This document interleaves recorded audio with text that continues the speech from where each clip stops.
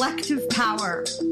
We are out to transform trauma system-wide by presenting a mirror of the system to itself.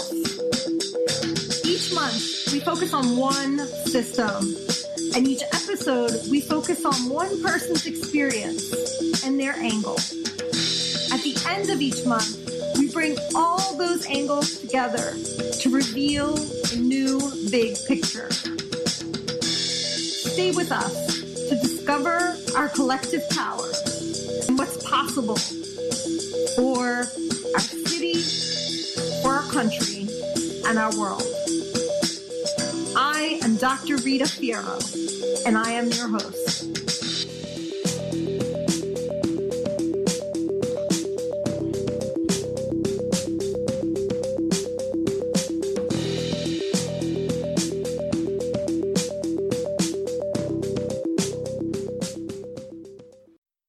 Good morning, everyone. It's really exciting to be here this morning with my guest, Dr. Jill Humphreys. Good morning, Jill. Good morning, everyone out there on the East Coast. Yeah, Dr. Humph is a trooper and a warrior and is up at 5 a.m. on California time to be with us this morning. It's a real great treat. Jill, this week was actually the 14-year anniversary of my dissertation defense, which you video recorded, because Dr. Jill was hip with technology before Instagram, before like any type of social media existed. Dr. Jill was going around like videotaping and documenting stuff like crazy. I love it. So it's really an honor to be here with you, in particular because you've played such a big role in my understanding of systems and in challenging me early on to think bigger, think more expansively. So just want to acknowledge you for that, kind of off the bat, like the first thought at the top of my head. So this month we're talking about health systems. And I invited you in particular because you have a background in public health. I also know you to be an activist. We've often talked about the links between public health and the legal system because you do so much there. So we're definitely going to go there in today's conversation.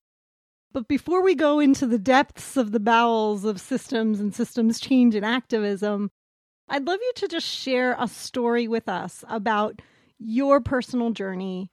Give our listeners just a little bit of your flavor, kind of a little bit of the flavor that has me know you the way I know you. I am a native Los Angelina, and I grew up in Los Angeles during the 60s and 70s.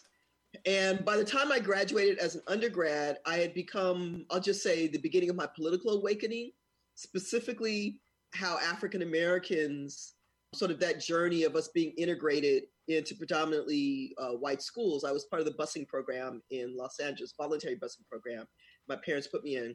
So by the time I graduated from UCLA, all I knew was that I wanted to basically go work in Africa because I had begun to challenge everything that I had been taught about education, about our society. So from 6 on up until now, I've been normally the only Black person or Black woman or one of few Black people or people of color in predominantly white institutions. But by the time I graduated from UCLA, I basically made the decision to want to go work in Africa. And there was a program through the United Methodist Church, that's my family denomination, that trained young adults in global social activism. And so I was trained to explore the way in which U.S. foreign policy impacts every region of the world, everything from the militarization of the Pacific Rim to the supporting of insurgent civil wars throughout Southern Africa, proxy wars throughout Southern Africa. And so I was sent to Zimbabwe at age 22 and was initially taught in their, it would be equivalent to like our junior high and high school. But at the same time, I was actually exploring and analyzing the way in which South Africa was exporting violence and destabilizing the frontline states. And those are the countries that surround South Africa, such as Zimbabwe, Zambia, Malawi, Angola, Namibia, Botswana, Lesotho, and including Tanzania, because a lot of the liberation movements were taken in Tanzania. So from that early exposure, where I lived in Zimbabwe was on the border of Mozambique, I got exposed to the influx of refugees, exposed to, of course, the way in which U.S. supports violence in other regions of the world. And that really, really awakened me to understanding the intersection between international law, right? That is the way in which we categorize people. So Mozambicans who were impacted by the insurgent war in their country were called internally displaced persons, but because they had not left their borders of their country, they couldn't receive assistance, international assistance from the United Nations because they were internally displaced persons. You had to be externally displaced to be considered as a refugee. So here you had millions of individuals that clearly were impacted by the war, but couldn't receive assistance from a country that was incredibly poor. Mozambique was colonized by the Portuguese, and they never developed it. And at the time of their departure, when they got kicked out, they destroyed all the infrastructure, and they also had not educated many Mozambicans, unlike in other countries. I came back from the US, and the second part of my work or placement, and this is where the work really begins for those of us who went through that program, is that we then had to educate the American population about our responsibility to holding our US government accountable to what it was doing in other regions of the world, right? And that is through doing education, which I basically did a series of public speaking throughout the country on US foreign policy towards Southern Africa. I talked about the public health concerns and considerations and impacts of the way in which South Africa was intentionally targeting public health institutions such that people, when they in fact did attack other countries, and they would destroy hospitals and clinics. And people, right, once they were wounded or injured, didn't have access to these facilities. And that includes just basic maternal facilities, right, to address childbirth, regular checkups, everything that we take for many Americans, we take for granted unless you live in rural populations or Appalachia, where I used to work, or in the inner cities, right, where we also have underserved populations. And so that's my early background in terms of what politicized me and what encouraged me to pursue a master's in public health with a specialty in maternal and child health care in developing countries. And of course, connecting that to international law. So thank you for that. And thank you for giving an insight into kind of how you look at the world from having done a comparison between public health, policies and approaches, right? How they intersect politics of war and war strategies as well. Tell us more about, how does your personal journey intersect with all this? So this is going on at the mind level, right? It's this stage in your life where you're becoming politicized and you're educating folks around the role of American foreign policy. What is happening in your personal space and your personal transformation that's impacted by all of this? And I know you're really fervent activist, but also really passionate about healing. So if you could also make the connection there for us. I'd say a big part of my life, I'll just say my life is shaped by my experiences as an African American or Black American in the context of U.S. violence towards Black people and people of African descent. And so, of course, I believe that African Americans, all of us, suffer from some degree of post-traumatic stress syndrome, or as Joy DeGruy would call it, post-traumatic slavery syndrome, basically trauma. Trauma because of the way in which those of us of African nativity have experienced so much structural violence from our origin over a 500-year period. And if we're talking specifically about this geographical space called the United States, which was at one point a colony of England, then I'd definitely say over 300 years. Because of that trauma, oftentimes not recognized, it gets passed down intergenerational. So it's intergenerational trauma. And even though I think as a young adult, I would say a combination of my family dynamics, because we have to look at family systems, family dynamics that intersect with larger societal and structural issues, that I would say that in my early 20s, I clearly showed or exhibited signs of trauma, particularly coming and having to go through predominantly white institutions, but didn't recognize it or understand it. I think that me going to Africa, a big piece of that was healing for me. It was healing a part of my psychic trauma, which was the displacement of someone who's of African descent being displaced and or taken, right? and brought to the Americas and wanting and yearning to return to my acknowledged ancestral homeland. I acknowledge that Africa is my primary ancestral homeland, even though clearly I have European ancestry and Native American ancestry, but I identify culturally as an African American. And I would probably say I also identify specifically, there clearly are Native American elements that my grandparents, particularly my mom's side, share because they're actually Black Appalachians. Appalachia is a culture. And my parents, my mom's people are from Villa Rica, Georgia, Carrollton, Georgia. They were there before it even became incorporated. And that particular area or region is Creek and Cherokee origin. So that intergenerational trauma shaped the way in which I over-identified with particularly African people who experienced severe trauma and violence, but yet they received little assistance or attention by the international community.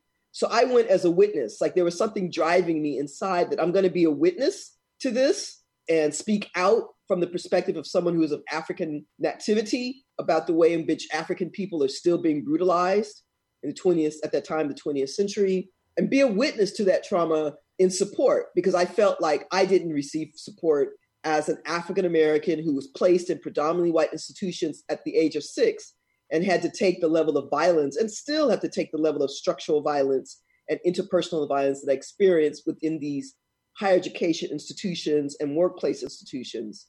So for me, that was being a witness, clearly a way in which I was trying to heal my own trauma, personal trauma. Being someone who was introduced to yoga at a very early age 18, yoga is a system. It's more than just asanas or postures. It's an entire system that addresses our energy centers, our different levels or dimensions of our bodies. And so I understood that there are different ways in which, and I integrated all of that into my political work. So healing is an integral part and probably the primary part of my political work. It has shaped my teaching because I have a very in-depth understanding of the way in which sound, right, Shabad, sound can heal, right, and facilitate the process of movement of energy. So when I'm lecturing or speaking or engaging or working with my students, I'm very conscious of the intonation, the patterns of which I speak, right, to facilitate movement of their own energy so they can receive, right, what I am saying from somebody who happens to be embodied in a Black body and is a woman, and to assist my students to feel safe, that my classrooms are places of safety, or what I call maroon communities, those of us who want to establish or envision new societies. So I think of my classrooms as maroon communities, of course, as you may know, historically are places where not just Africans, but other people who were enslaved fled their enslavement and set up new communities and societies.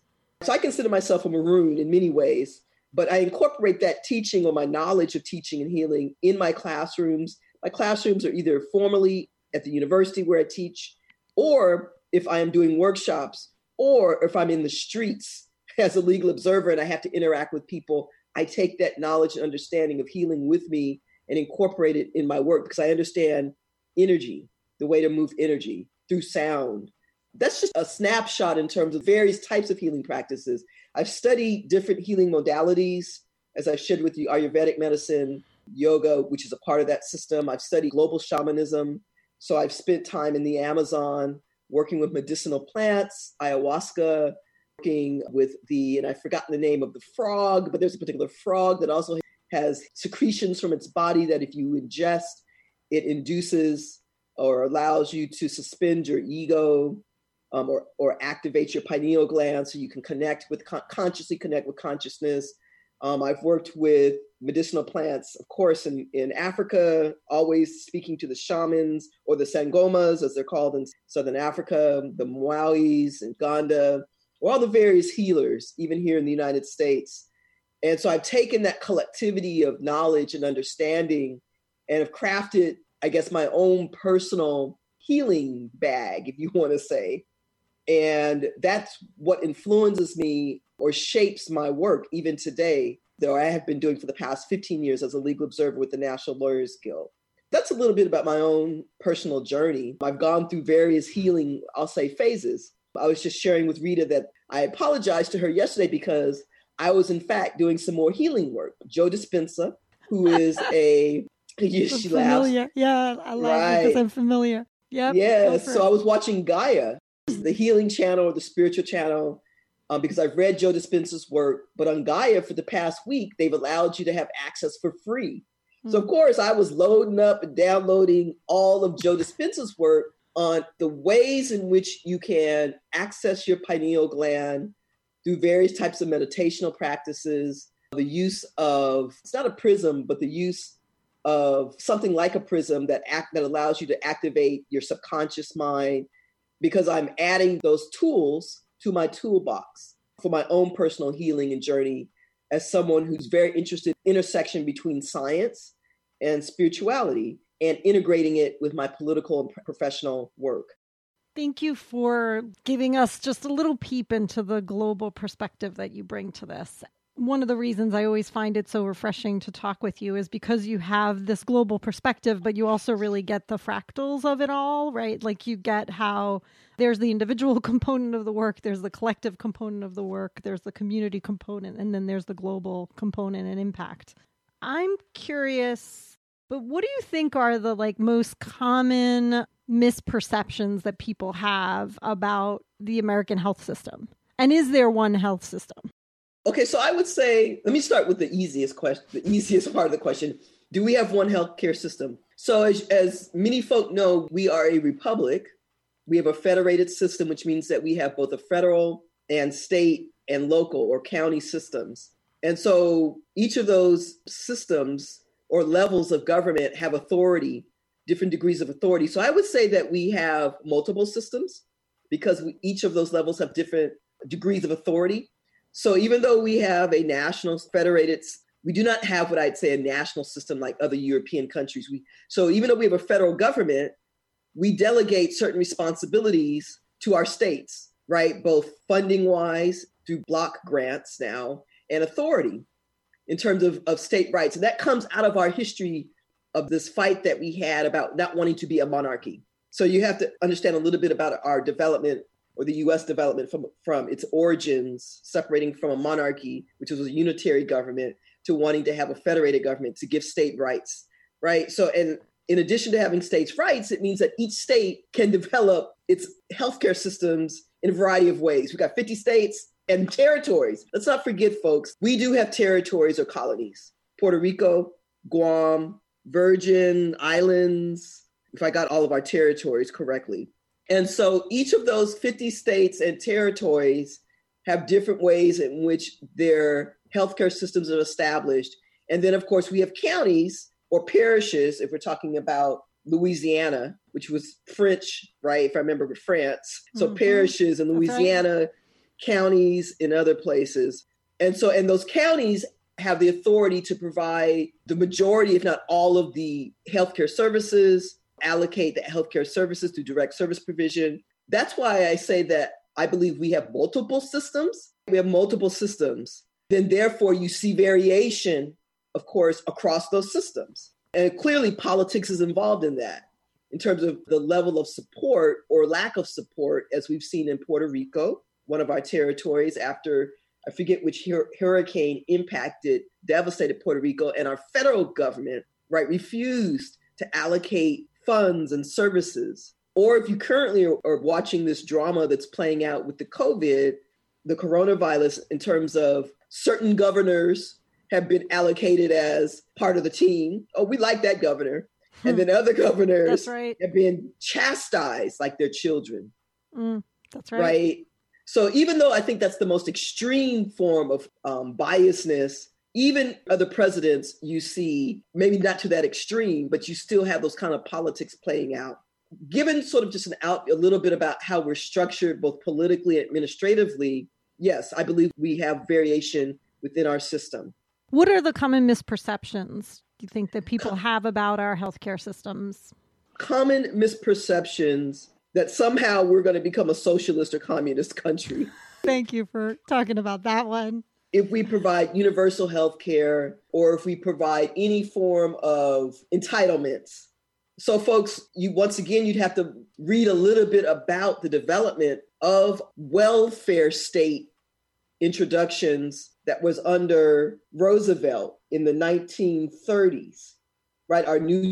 So I'm drawing from this material that I haven't reviewed in a long time. But prior to that, folks, most of our healthcare came through charity, right? Churches or mutual aid support, because we didn't have state or local, to the extent, the kinds of systems that we had. It was more on a local level. And of course, it varied by race and class and gender. I'm teaching women's studies right now. I just taught a section on reproductive health. And so it talked about the way in which at one point in time, sidebar, but at one point in time, women did have more control over their bodies. It wasn't considered a negative to have, quote unquote, what we're calling abortions, because the doulas and the midwives had knowledge of herbs, and women still were in control over that aspect of their bodies. It wasn't until the medicalization, the rise of the AMA or the medical field, intersecting with the rise of the legal or the laws and the changing social structures. And that, what I mean by that is during the 19th century, we began to have an influx of Southern European immigrants, like from Southern Italy, and, you know, African Americans and other, at that time, I'd say Puerto Ricans. If we're talking about the East Coast, we're talking about the West Coast, we're talking about Hawaiians, because we had by that time overthrown the Hawaiian monarchy. I think by that time we had also acquired Guam and Guam and the Philippines through the Spanish-American War. The intersection of all of these changes caused middle-class white America, primarily Nordic or Western Europe, and these new doctors who were primarily men, right, if not all men, to think that the society was changing demographically. Basically, they were in fear that white women, upper class and middle class white women, were not having enough babies because they, in fact, were the ones who were using abortion services too. And so we saw the beginning of laws, right, to take control over women's bodies and redefine women's bodies. And of course, the medicalization, right, and taking over the control of women, something that was women-centered, now became male-centered and institutionalized. That's just a snapshot of our medical, our health system, right? How it shifted. But so we developed healthcare, our welfare state through, once again, it was a political arrangement around World War I. Roosevelt and other political bodies and social movements were pushing to provide medical coverage for the whiter part of society. But because our country is a public and a federated system, certain trade-offs are made. And the trade-offs were this: we will provide old age insurance, which is Social Security insurance. We'll provide widows insurance, and we'll provide some degree of healthcare coverage. The worthy widows, like we're going to actually distinguish between the women who are deserving of money because they have kept their legs closed except for their husbands, and the ones who are not worthy because they're just loose and they deserve nothing. Exactly. Always needing to regulate somebody's bodies. So very briefly, folks, the political trade-off was this: the Southern Democrats, or the Dixiecrats, which are a political body within our political system, the South, or the Confederacy, as I call them, the new Confederacy, they basically told Roosevelt, we will not vote or support this bill unless you allow the states, right, to make determinations as to who receives these new entitlements or these welfare support. And in doing that, they create labor categories. If you are a domestic worker, if you are a laborer, you will not receive many of these welfare services. Well, think about the majority of people who were in those categories. African Americans coming out of enslavement were, for women, because it's gender, were primarily domestic workers. A segment of Irish women too, right, were domestic workers in the North. Laborers, Black African American men, clearly. Laborers are also Mexican Americans, because by this time, folks, we'd already incorporated the Southwest or the northern part of Mexico. So Mexican Americans did not receive, right, these services. So the way in which they were able to exclude large segments of our society were through these, setting up these categories of who's deserving and who's not. So our healthcare system, again, or the receiving of our health services, again, folks, were always, right, predicated by race and class as to who's going to get what and how much and why. Absolutely. And how people perceive it. Categories or labor or job categories did not pay into Social Security because they weren't allowed to. So as a result, then they don't have access, right, to those funds. So there's all these different ways in which our society that people don't know that have always excluded and discriminated against groups of people. And the majority of those people tended to be people of color, right? Women, other groups who were defined as undeserving, right? And that includes large segments of whites. Because if you're talking about the South, folks, the South historically was always poorer as a provider of cash crops to the North, which added value to those cash crops and created, products that they then exported onto the global market. But I'm just saying sort of the internal dynamics, political dynamics, and then its connection to the larger global linkages. So the misnomer, like I said, was that somehow we're going to become a socialist, Marxist country. Folks, that's not our bourgeois revolution, because that's what we had. Our bourgeois revolution, a revolution by the landowners and folk who were in the mercantilist class. So we did not have a people's revolution if we're comparing it to like in the context of Europe. There's a whole other aspect of our history that's not normally taught. If you're interested, there's a book called The Many-Headed Hydra that talks about that people's revolution that was trying to, and it's still today, it's still there, right? That was in contention with this bourgeois social classes, right? But they did not win that history. There are aspects of that extended war, if you want to call it that, where there were certain areas that the people's revolution won certain concessions. But if we're talking about the actual structuring of the United States, no, we did not have a people's revolution. Yep. It was a bourgeois revolution. And even in the case of Western Europe, if you think about the kind of revolutions that happened there or the kind of uprisings, those were also bourgeois-led. And so what you end up with are these social democracies, right? Because there wasn't actually a full revolution of the people by the people. And so what we would end up with is also probably a social democratic hybrid, right? So thank you for pointing this out. It's like if the backbone of your whole system is capitalism, it's very unlikely that the whole thing is going to shift in a different direction. What's more likely is that we would have a social democratic approach where we have some benefits that are shared. Although, as you beautifully pointed out in terms of how it comes up historically, the contrast between race and class lobbies really will always impact the way the system gets structured. You don't shift from rigid capitalism because we really have a pure capitalist society that makes money off of our health, makes money off of our sickness, makes money off of anything at all. So we have a pure capitalist system. It doesn't go from there to socialism. What happens typically is it goes from there to like get a couple of benefits. What I love about your laying out of this like brief history, right? And I'm sure you oversimplified it because it's always, so much more complex. But thank you for the level of detail you did give us. What I love about the historical analysis of systems is that it clarifies that these were built, right? Like there was a crisis, there was an intentionality, there were alliances, there were factors, right?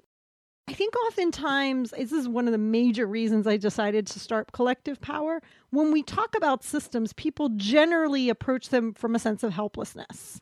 Like, this is screwed up and that is screwed up and that is screwed up and everything is screwed up. So let's just like fold back our arms, sigh, and eat a pizza, right? Pizza is the like international loved food.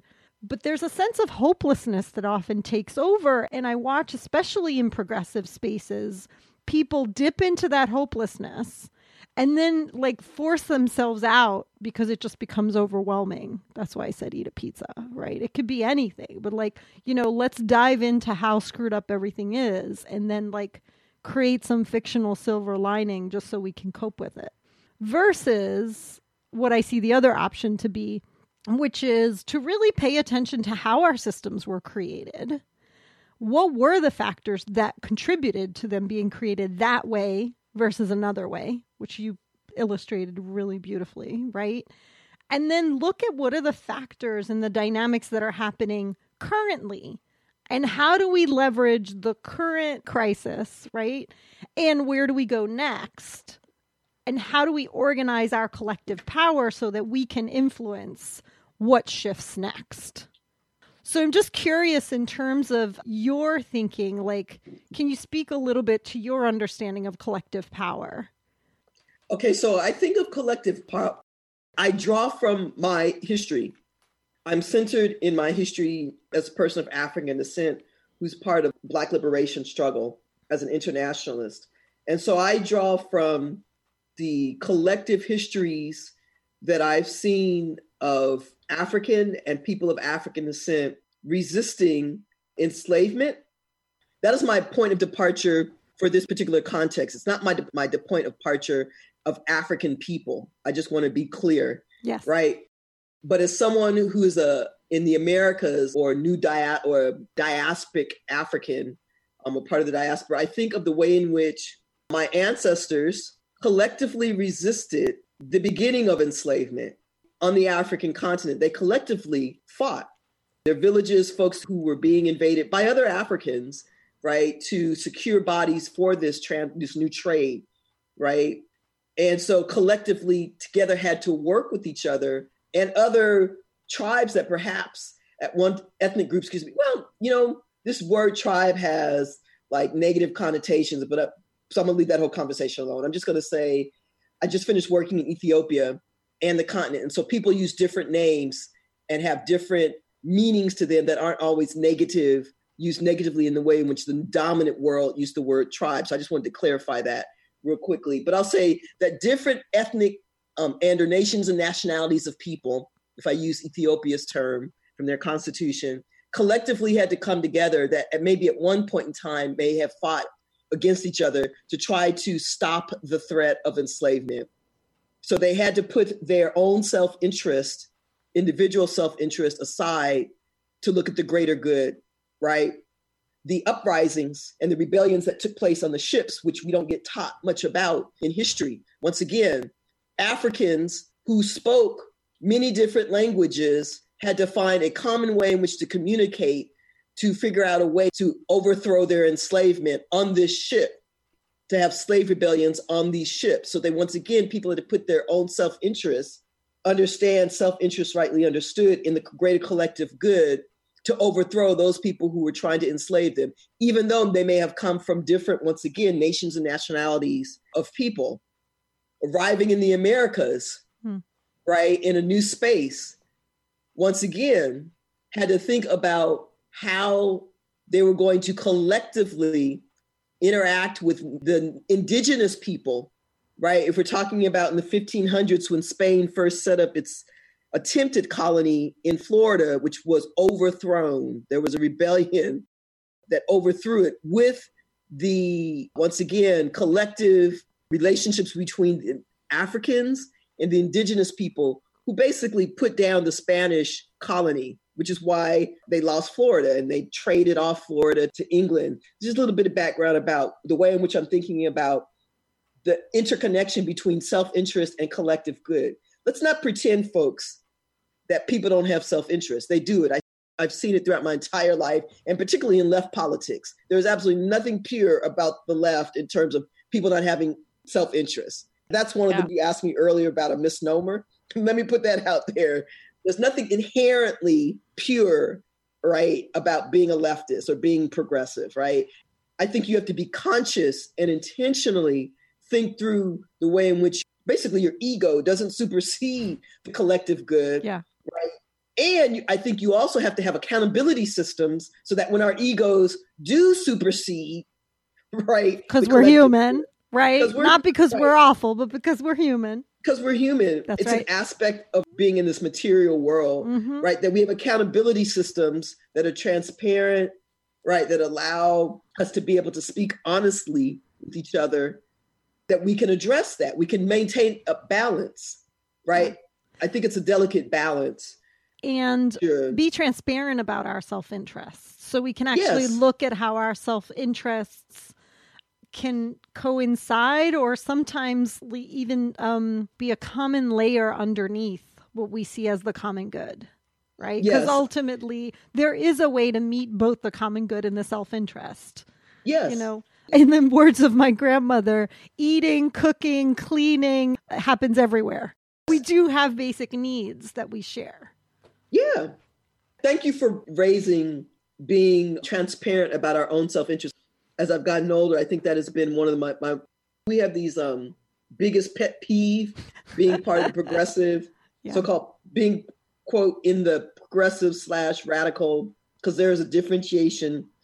People differentiate even on the left between progressive and radicalism. Mm-hmm. So the ultra radicals were those people who I consider organizations that are ultra radical. Which are not the people that the Trump supporters consider radicals, right? Like Biden is not radical, folks. Biden is right. We know that, but yeah. So being transparent, because they're not always transparent. It's a pet peeve of mine. Just be honest. Yeah. Just kind of address your question. So anyway, collective power. At this point in my life or stage of my life, I am really clear about my intentions. If you talk to people who know me politically, because there's a distinction between people who know me as a friend and political relationship. The other point that people need to be clear about is that your political relationships, some of those may be friends, but most of them are political relationships, which has a different level of responsibility and understanding. But people tend to conflate the two. So I'm real clear. Those people who are my political, or who I do political work, will probably describe me as someone as, wow, Jill's always talking about accountability systems. What are our governing norms, right? Let's be transparent, and ethics. Like those are like the words, like ethical decision making. When we think through whether it's our strategies or tactics, what are our responsibilities to each other, right? And then what are our responsibilities to the people that we are in solidarity with? And that's what governs my work. And that comes from my training from the United Methodist Church as a global social activist. Most people don't know that background. That's where I learned it's a core part of my being now. When you think about collective power and systems change, right? Could you give us an example? I know there's a lot of work that you do around creating systems, and give us an example. And maybe it's the example from your legal work that you pointed out to me. Tell us about how you see collective power and systems work together. Yes, thank you. I am a practitioner, scholar, activist. So my training, my doctorate's in public administration. Once again, public administration is looking at systems, governing systems at all levels, and that's globally. So 2004, I came up for the Republican convention in New York, and millions of people turned out to protest, right? And as I was at the protest, I said, there's got to be something more that I can do as a social scientist with my skill sets than just marching. Not that protest is not important, because it's very important, but I wanted to apply my training as a social scientist in a more substantive way. And I saw an organization called the National Lawyers Guild providing legal observer training. I didn't know what that was. So I went to one of the trainings, and they were training people in how to observe demonstrator law enforcement interactions. And by training us in that, we became the on-the-ground or foot troops to monitor and observe and document if there were any abuses, right, in attempts to curtail people's First Amendment rights to protest. That's qualitative research. That's observation. I'm a multi-methodologist, but I'm a qualitative researcher. That's gorgeous. I didn't know that's actually how you got into the Lawyers Guild. That's wonderful. Yes. Thank you. The National Lawyers Guild was founded in 1937. It is the oldest civil liberties law association in the country. It was the first integrated bar association. It was established by Central and Southern Eastern Europeans. So I was trained as a legal observer. And when I moved up to New York in 2005, the most, if not all of my volunteer work was being a legal observer. I have observed thousands of protests, became exceptionally good at it because I'm a qualitative researcher. In 2014, I believe, was Ferguson, and then 2015 was Baltimore uprising, if I remember correctly. I got a call from some someone who asked me would I come to Baltimore and be part of the legal team. And I said, sure. So when I arrived in Baltimore, I thought it was going to be the National Lawyers Guild, because normally the Guild is the organization that gets called in to provide the legal support. That's everything from organizing pro bono legal representation of attorneys, training legal observers and putting them on the streets to monitor, and working with organizations to do jail support. When I got there was 5 of us or 4 of us, and I was the point person to set up and design the Legal Observer Hub.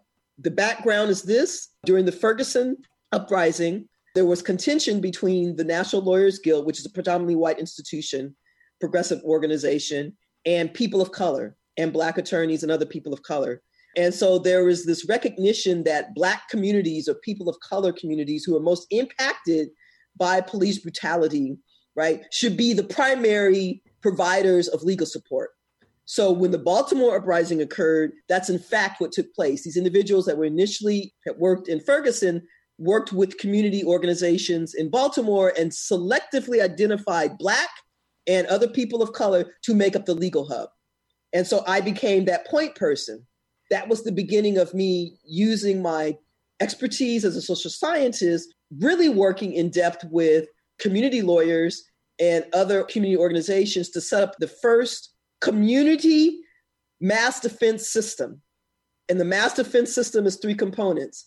The components are outreach and organizing of attorneys, outreach and organizing of volunteers to be trained and deploy legal observers, and outreach and organizing the jail support. And that's a system that is supported by a remote database that's normally in the cloud or it can be offline. That's a system. So I designed those systems. I literally refined that and traveled around the country. Every hotspot that you can think of, I've been there. Baltimore, McKinney, Texas, Cleveland, New York, LA. I've built 3 systems, all with different, same components, but in different ways. So Baltimore, I could call a community-based governed mass defense system or legal support system, because that legal support system was embedded within the community organizations of Baltimore. And they're the ones who basically run it and manage it, and it's held accountable to. It's called BALT, Baltimore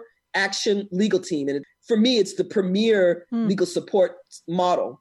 Yeah. Then there was the development of that same mass defense system or legal support within a law association in New York, the National Conference of Black Lawyers, of which I'm a member. I'm also a member of the National Lawyers Guild, but NCBL, I designed, trained the local NCBL New York chapter, and we provided legal support to the Black organizations, not just in New York, but it became a model for NCBL's Legal Observer Program. And then I'm a native of Los Angeles. I also designed, was the formal advisor to the Justice Warriors for Black Lives, which is a collective. So there are 3 models: community-based organizations, law association, and then a collective model in LA, which is composed of lawyers, community members. And so those are the 3 model systems, right, or models that I designed and worked with across the country. So link this back to public health for us for a second, and then tell us if you have any final thoughts or how can people follow your work. The link to public health is very simple, folks. Black communities that are most impacted by these mass defense systems, which are platforms embedded within our communities, right, can be used for a range of issues, including COVID, our slow response in the Black community to COVID. If we had these systems built in place, we could, in fact, bring people together because they'd already be in a database, like our public health professionals. So we could immediately, rapidly organize and mobilize people and deploy them. Right. So the public health component is that we could address our public health needs, everything from education. Very quickly, folks, the COVID messaging doesn't resonate with Black folk.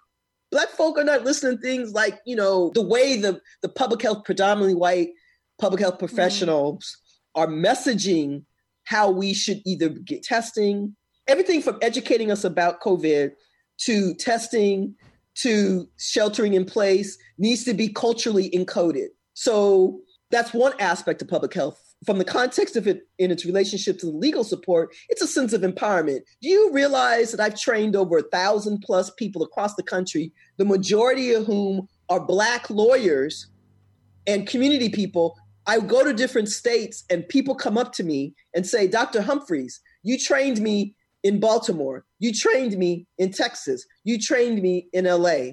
There's a sense of empowerment and transformation and emotional mental health, right? That's a public health component. When you yourself or your community is providing your own support as opposed to having to go to something externally, That's right. Right, as a beneficiary, right? So I'm arguing that we change the structural relationship between white law associations and the Black communities to not only just be beneficiaries of legal support because we're the protesters, but to become, right, that we become the designers of our own destiny in developing these legal support systems.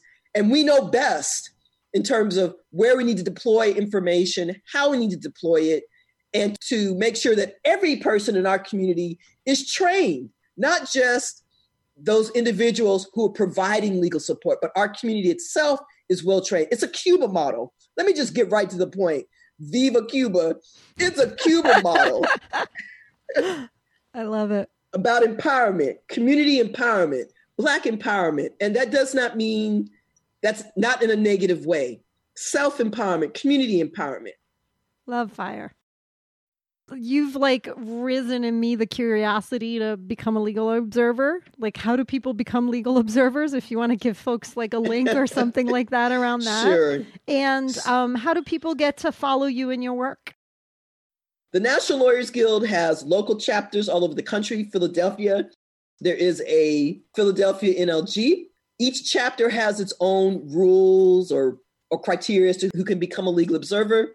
You can simply either go onto their website, Google NLG Philly, right, and see when there's a legal observer training and take the training and then ask them whether or not they also accept non-attorneys.